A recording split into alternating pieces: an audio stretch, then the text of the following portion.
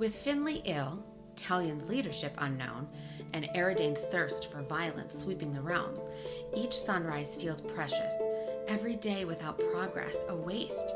Yet, even pushing hard, it took me 2 days to trek back through Talion and across the tree bridge into the Western Vale, and another 3 still to track down Peridon amidst the sprawling, changing wilderness where most magical people and creatures now reside. Or did, before Eridane began capturing and slaughtering them. The Whisperers here are nomadic, annoyingly adept at covering their tracks, and the only other time I'd spoken with Peridon was the day I tried to persuade his circle of friends to help me infiltrate the prison compound I've now returned to destroy. That's a quote from Wildbound by Elaine Audrey Becker. This is YA Book Chat, and I'm your host, Leah Stuhler. Hi, everyone. Welcome to another episode of YA Book Chat. Thank you so much for being here and for listening. Well, if you listened to last week's episode on Forestborn, I have a treat for you because today I am actually going to be speaking with the author of Forestborn, Elaine Audrey Becker, and we're going to talk a little bit about Forestborn, but also about the second book in this duology, which is called Wildbound, which will be released on August 30th. So you're getting a double feature, which is not something I normally do, but I really wanted to do it with this duology. So we are going to get started.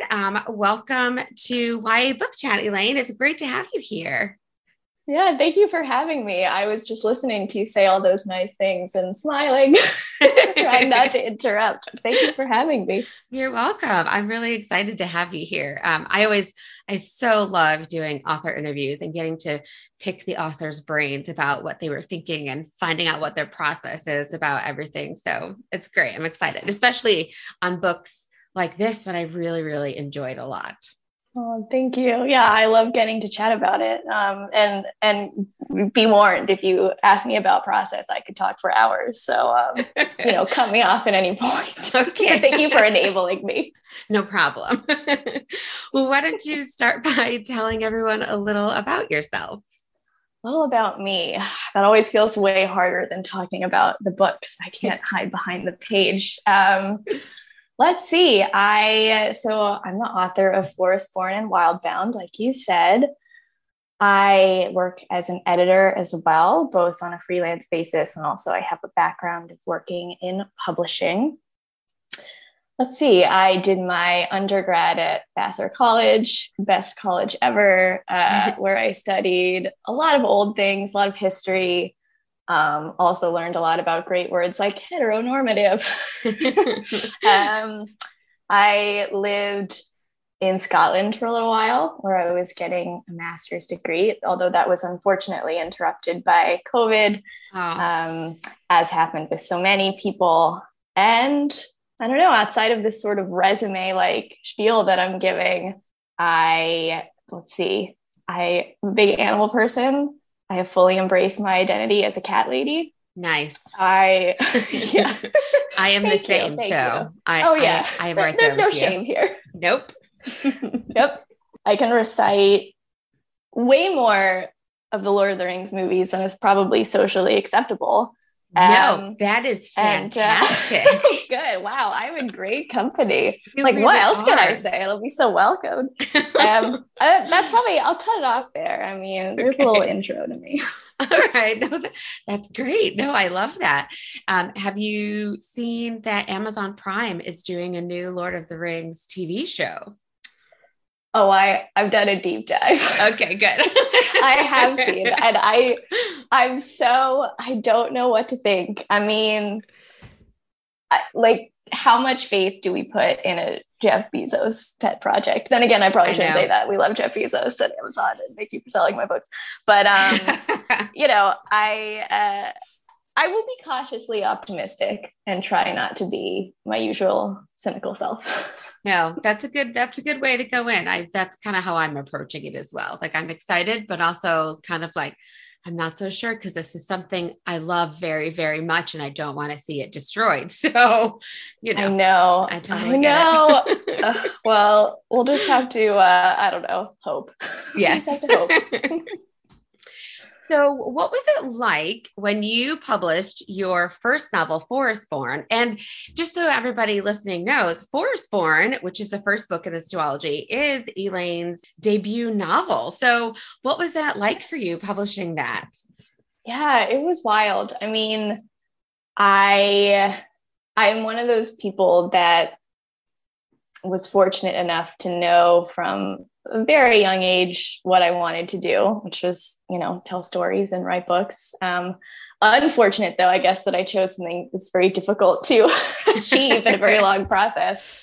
But, that's something that I had as a goal and a dream for years and years and years. And so to be able to actually walk into a bookstore and see my book on the shelf and connect with readers and people like you who have read something that I wrote, I mean, that's still kind of surreal and awesome for me. And I'm sure that's a pretty common part of the debut experience, but it's true. It's very special.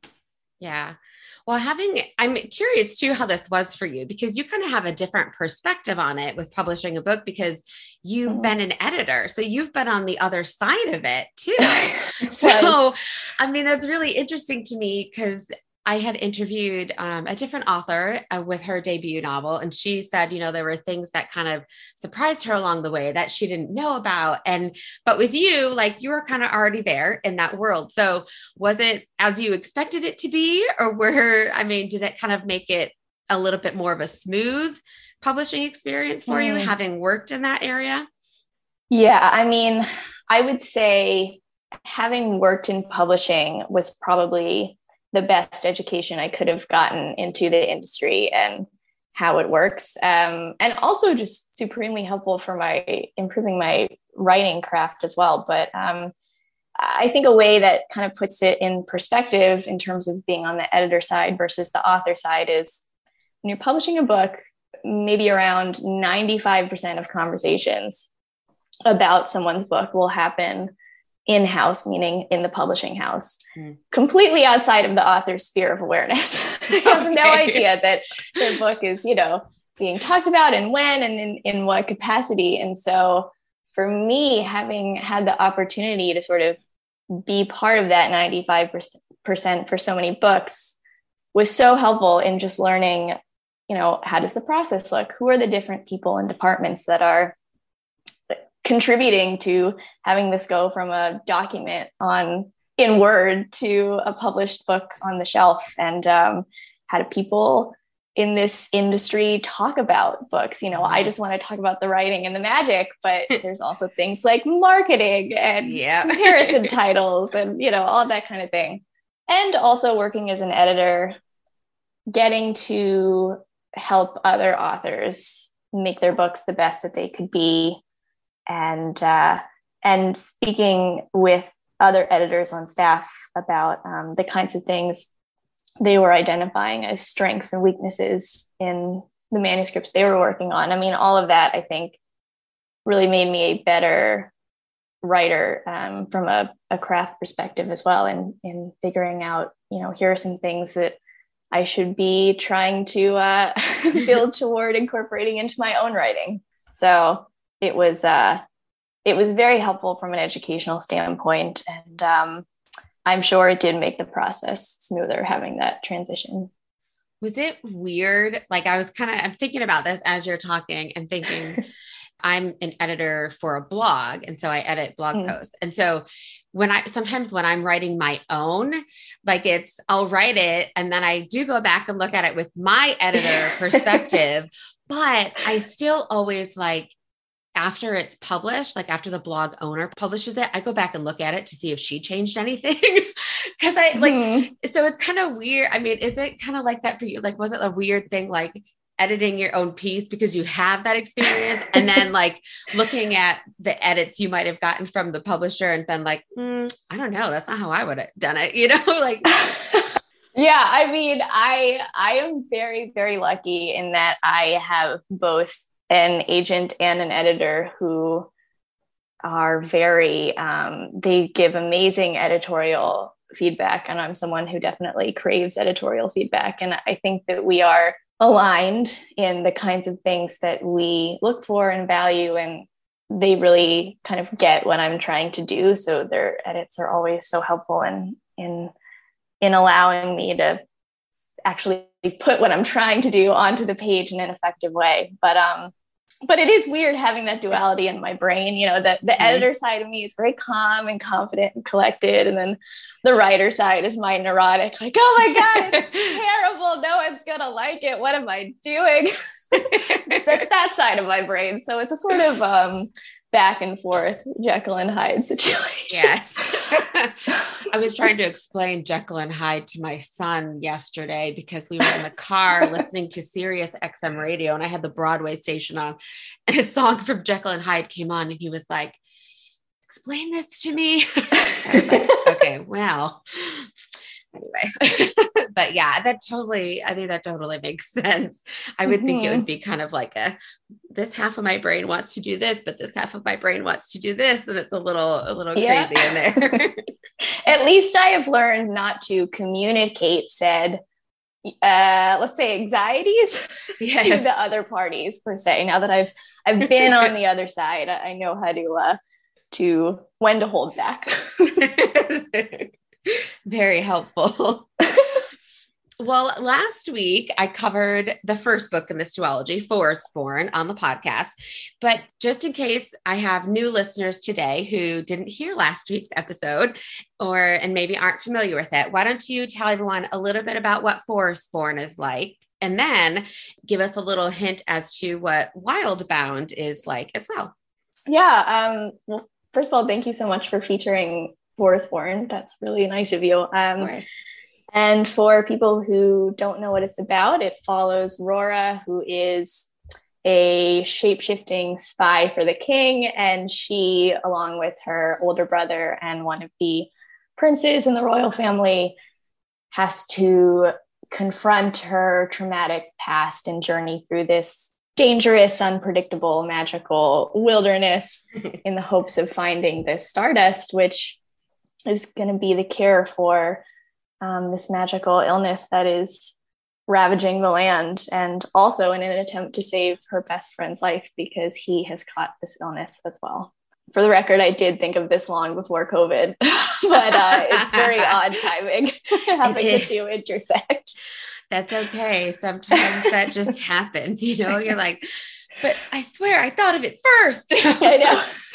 I thought of a pandemic first, but yeah. And then Wildbound, in a non-spoilery way, that's the finale. It's the second and final book in the duology. And I like to think of it as, if you like Forestborn, then just kind of take the things that you liked about Forestborn and make them bigger. And then hopefully that's Wildbound. We'll see if other people agree, but Black going on in Wildbound. Yay. I agree with that. So. Thank you. Solid endorsement. So why don't you tell me about kind of how this idea came about for this story? It's interesting. I would say it came together in a couple of different ways. One is I had these two images in my head for whatever reason. One of them was of this girl who was a shapeshifter who worked for a king. And I knew three things. I knew that she had a deep connection to a forest. I knew that she felt alone. And I knew that the king was a good king. And then this other image that I had was, I have no idea why, but was of someone taking these giant vines and sort of sweeping them across the canopy of a forest in the hopes of getting this stardust, which is lying on top of the trees, to come shimmering down.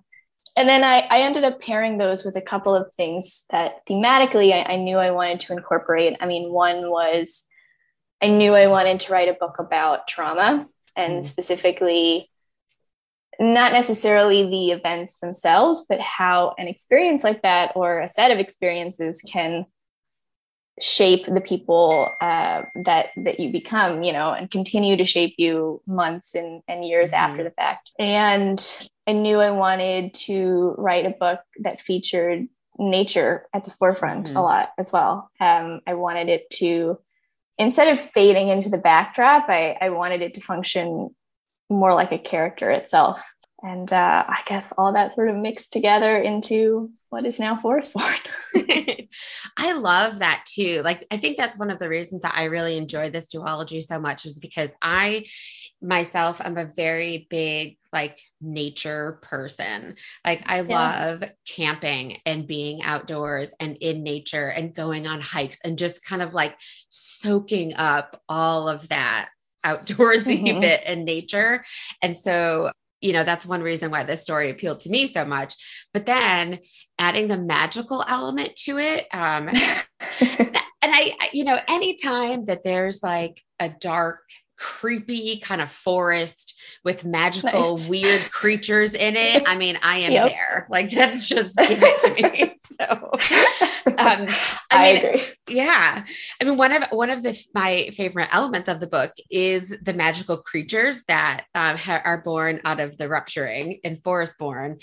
I mean, you've created these creatures in the Vale we have bats with poisonous venom, marrow sheep who eat bones.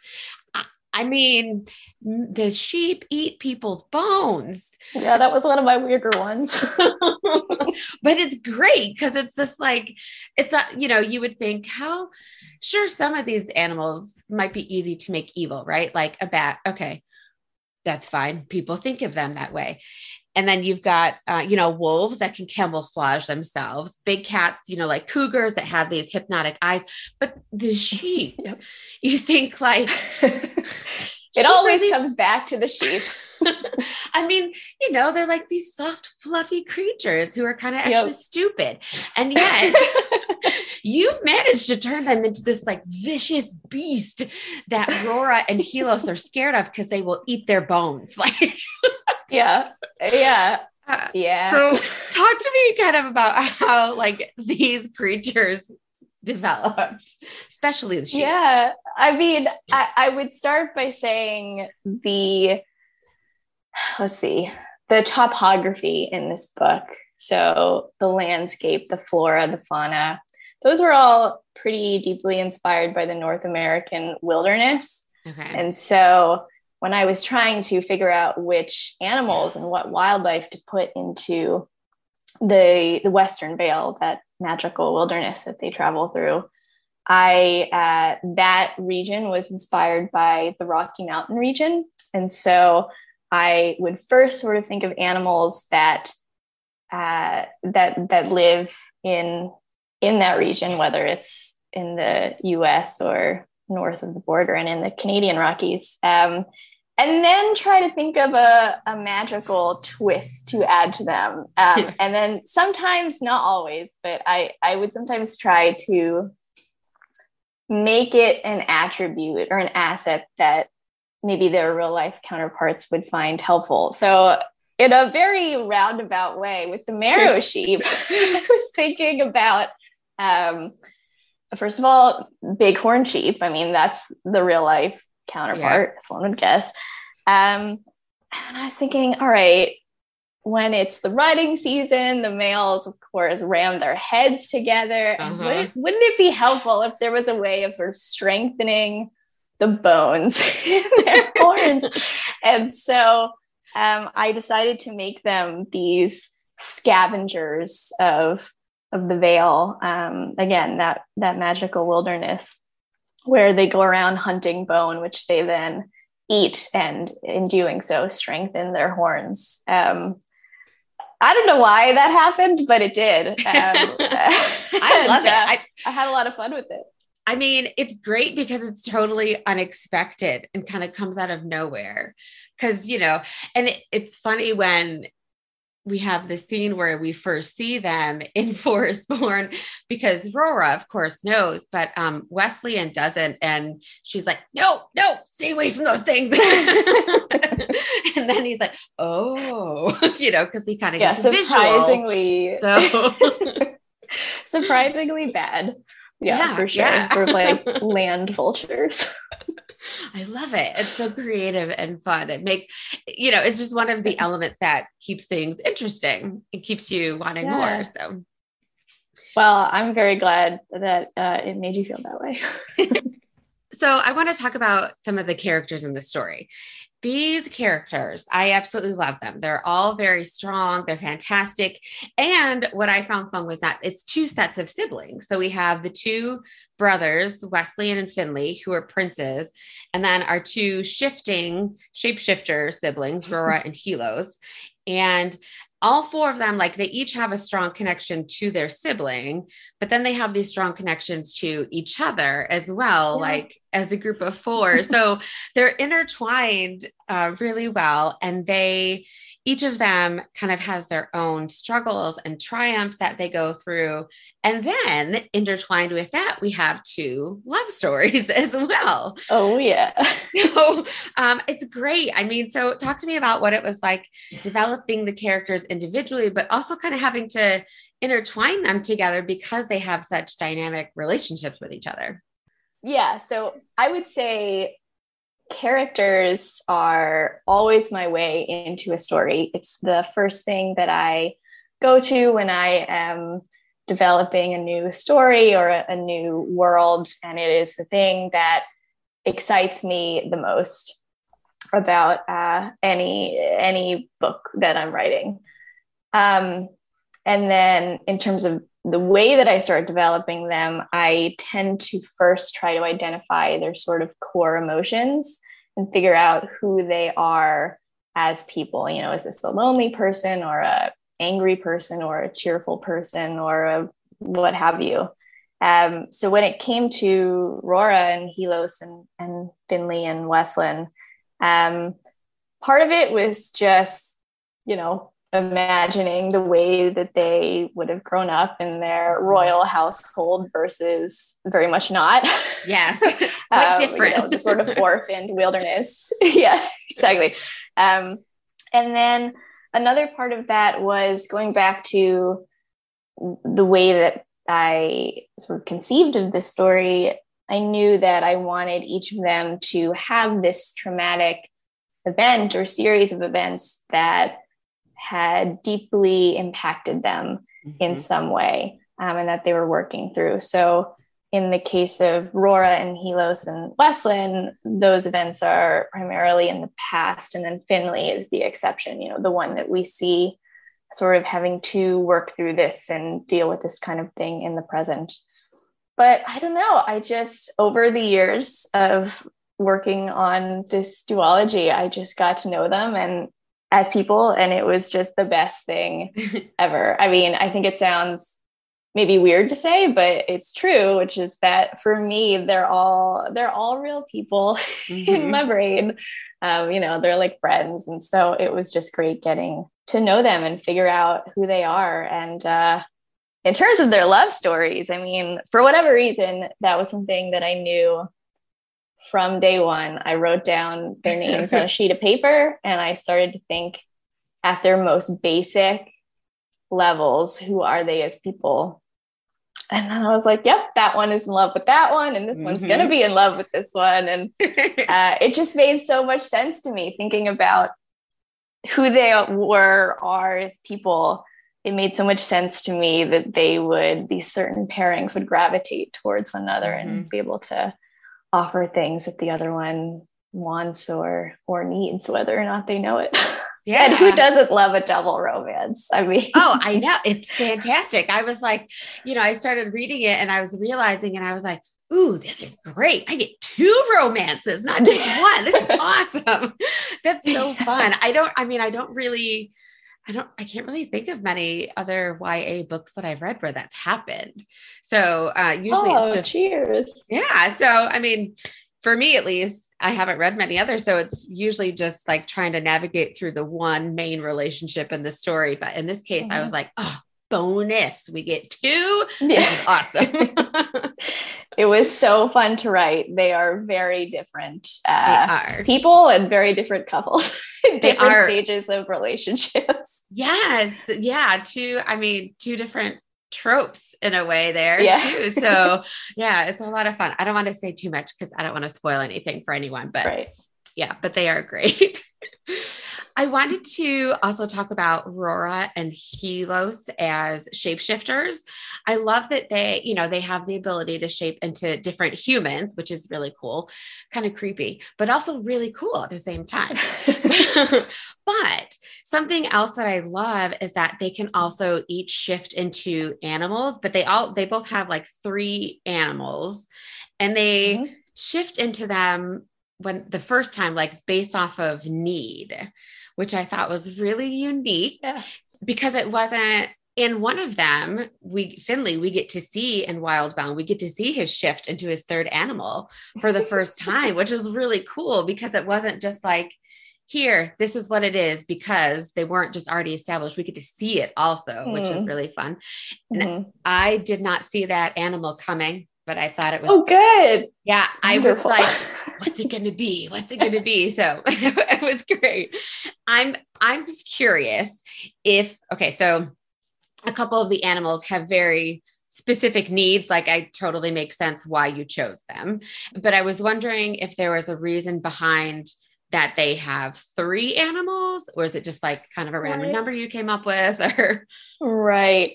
Yeah. I mean, the number 3 was largely random, in as much as 3 can be random in a culture that sort of views it as a magical number. But the focus for me was less on where do I cap their animal forms at, and more on just wanting, at a fundamental level, wanting there to be some sort of limit to their shape-shifting abilities. I always feel like magic has to have some sort of boundary to push up against, and some sort of limitation, because if it doesn't, then it's too easy a catch-all, and it's too perfect. And, I think that's boring if a character is in a dangerous situation and automatically, going in, they're going to be okay because their magic can do everything. I mean, tension gone. Right? So I just wanted there to be some sort of limit. And I really liked the idea as well. I mean, you were touching on the fact that they don't get to choose which 3 animals they can shift into. It is determined for them on a sort of instinctive level in a moment of greatest need. However, their bodies define moment of greatest need, which is different for Helios than it is for Aurora. I liked that idea that you couldn't just say, it'd be great to be a bird today. Right? It'd be super helpful to have, I don't know, wolf jaws. I liked the idea that their shifting abilities would be a gift and this great strength, and also a challenge for them at various times and in different ways.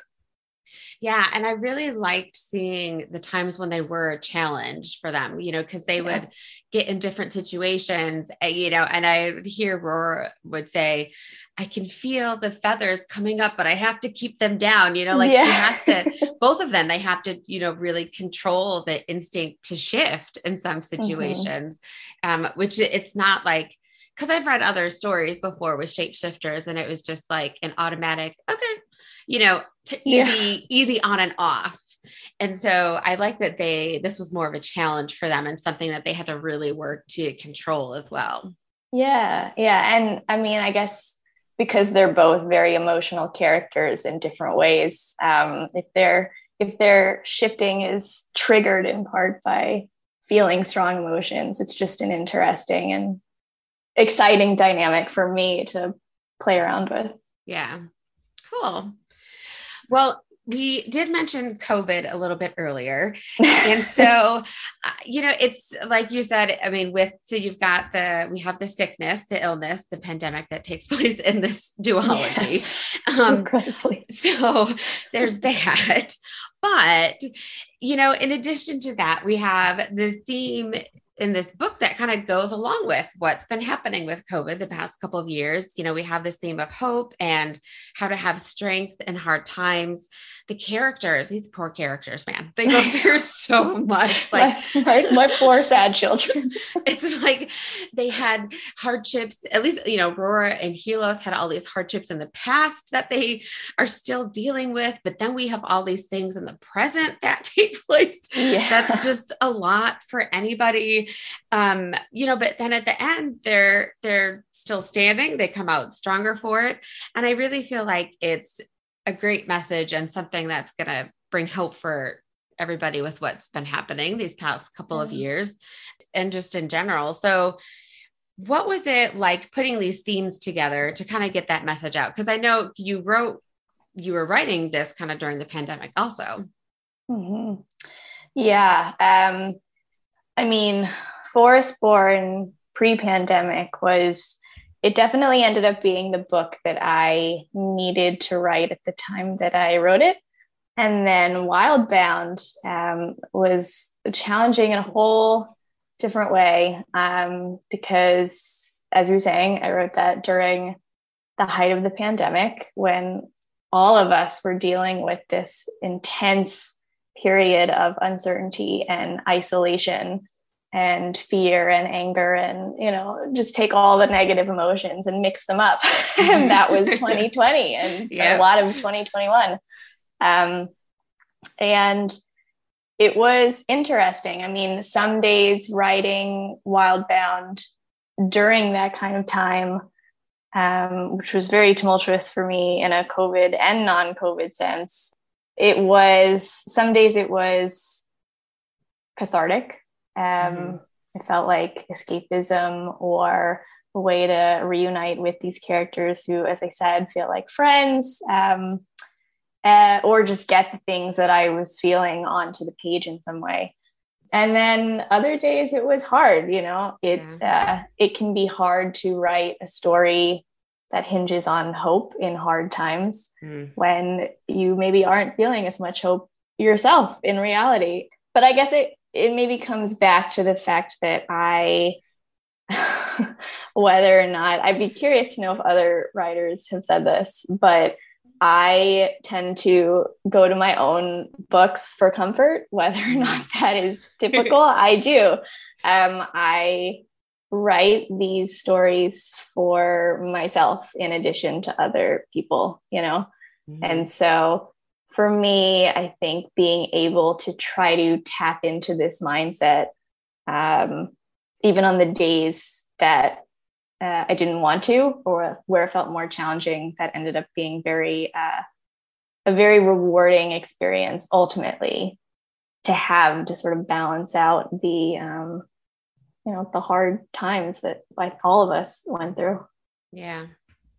In addition to going through COVID when you were writing Wildbound, I'm always curious, when it comes to like series writing and if it's like as an author, and I know every author is different. So I was wondering for you, like what your style was, if you're more of a plotter or a pantser.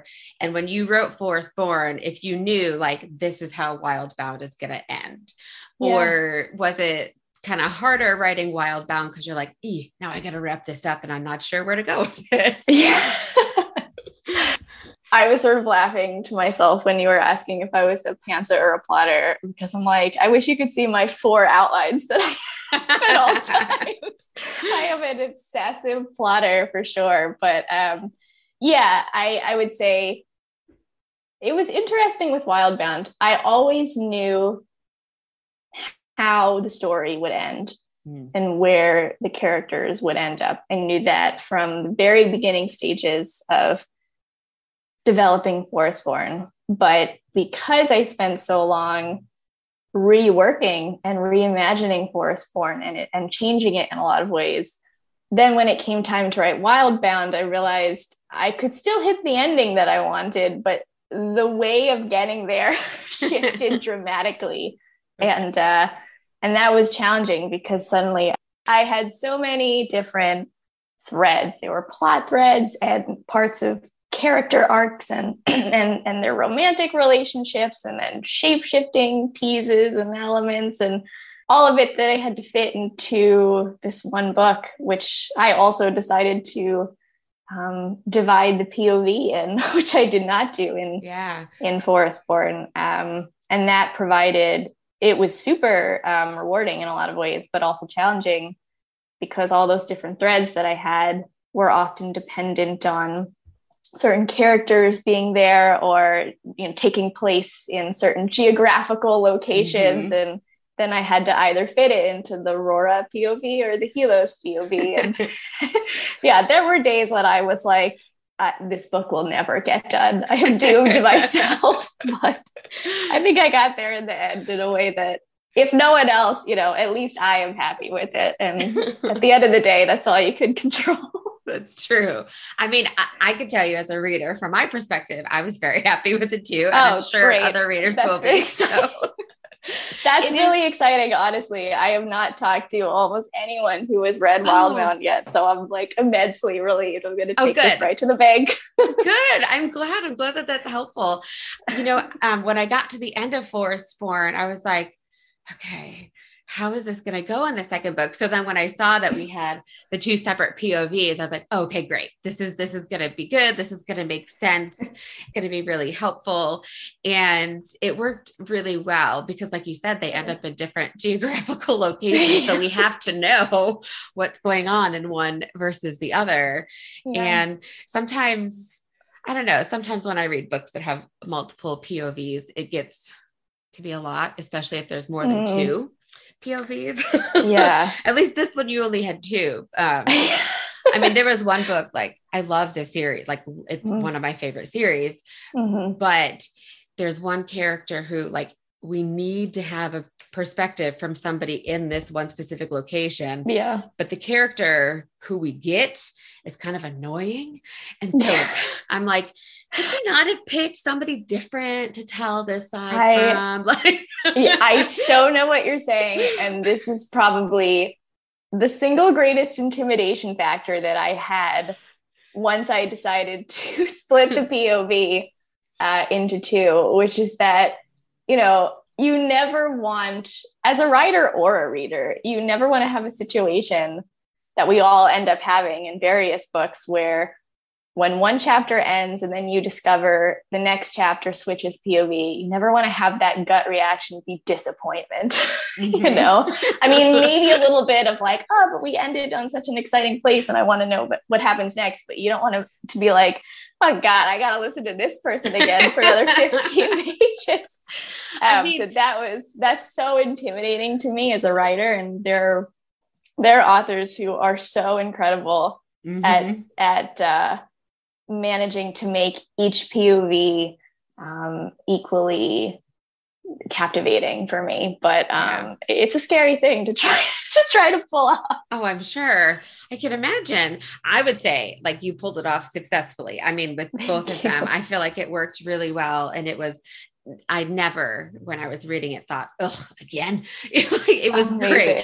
Thank you so much. You're welcome. And that other series I read too, again, it's actually one of my favorite series. It's just that one book. And I understood it because I was like, we have to have somebody in this room with this group of people giving us their perspective. And it can't be this person because that wouldn't work. So it has to be her. But, you know, it's like you're feeling the author's hand in it too much. Yeah. Seeing how it serves as a logistical tool more than an authentic part of the story. But I let it go because I loved the story and the book so much. And it was only in that one book, like out of 4 books, suffering. It was just the one. So yeah, so it's fine. Well, I just want to say thank you for being here. Both of these books are so fantastic. And I'm so glad that you could come on and chat about these today. And for everyone listening today, if you have not yet read Forestborn, the first book in this duology, go and read that because you have plenty of time. It's June and Wildbound doesn't come out until August 30th. I did purposely schedule this interview early to give you guys time to go and read. So you all need to do that. Why don't you tell everybody, you know, where about your website or where they could follow you on social media? Yeah, you can always reach out through my website, which is, I think, just elainebecker.com, the most basic website that I could have come up with. But I am on Instagram probably more than I should be. And there I am. It's just Elaine A. Becker, Elaine with a Y. Now I'm like, it's like I'm speaking to a bank, spelling my name out, but Elaine is with a Y. And I will say I am planning on doing maybe in July, a read along on my Instagram for Forestborn as a sort of, let's all read or reread the book together and have some little behind the scenes chats about it in the lead up to Wildbound. So if anyone listening wants to partake in that, please come say hi. That's fun. I may reread it and do that along with you. Please do. That would be a lot of fun. And I will put links in the show notes for today to Elaine's website and to her Instagram, and also where you can purchase both of these books. Well, thank you again so much for being here. And thank you to all of you, my listeners, as always, and we will chat again soon. Today's episode featured the books Forestborn and Wildbound by Elaine Audrey Becker. A special thank you to Elaine for coming on the podcast and chatting with me today. And also thank you to Giselle Gonzalez at Tortine for setting up this interview. Be sure to follow YA Book Chat on Facebook and Instagram. And don't forget to subscribe wherever you get your podcasts so you get your episodes as soon as they are available. Have you checked out the YA Book Chat Patreon yet? You should. There are plenty of perks for all members. YA Book Chat was created by, is hosted, and edited by me, Leah Stuhler.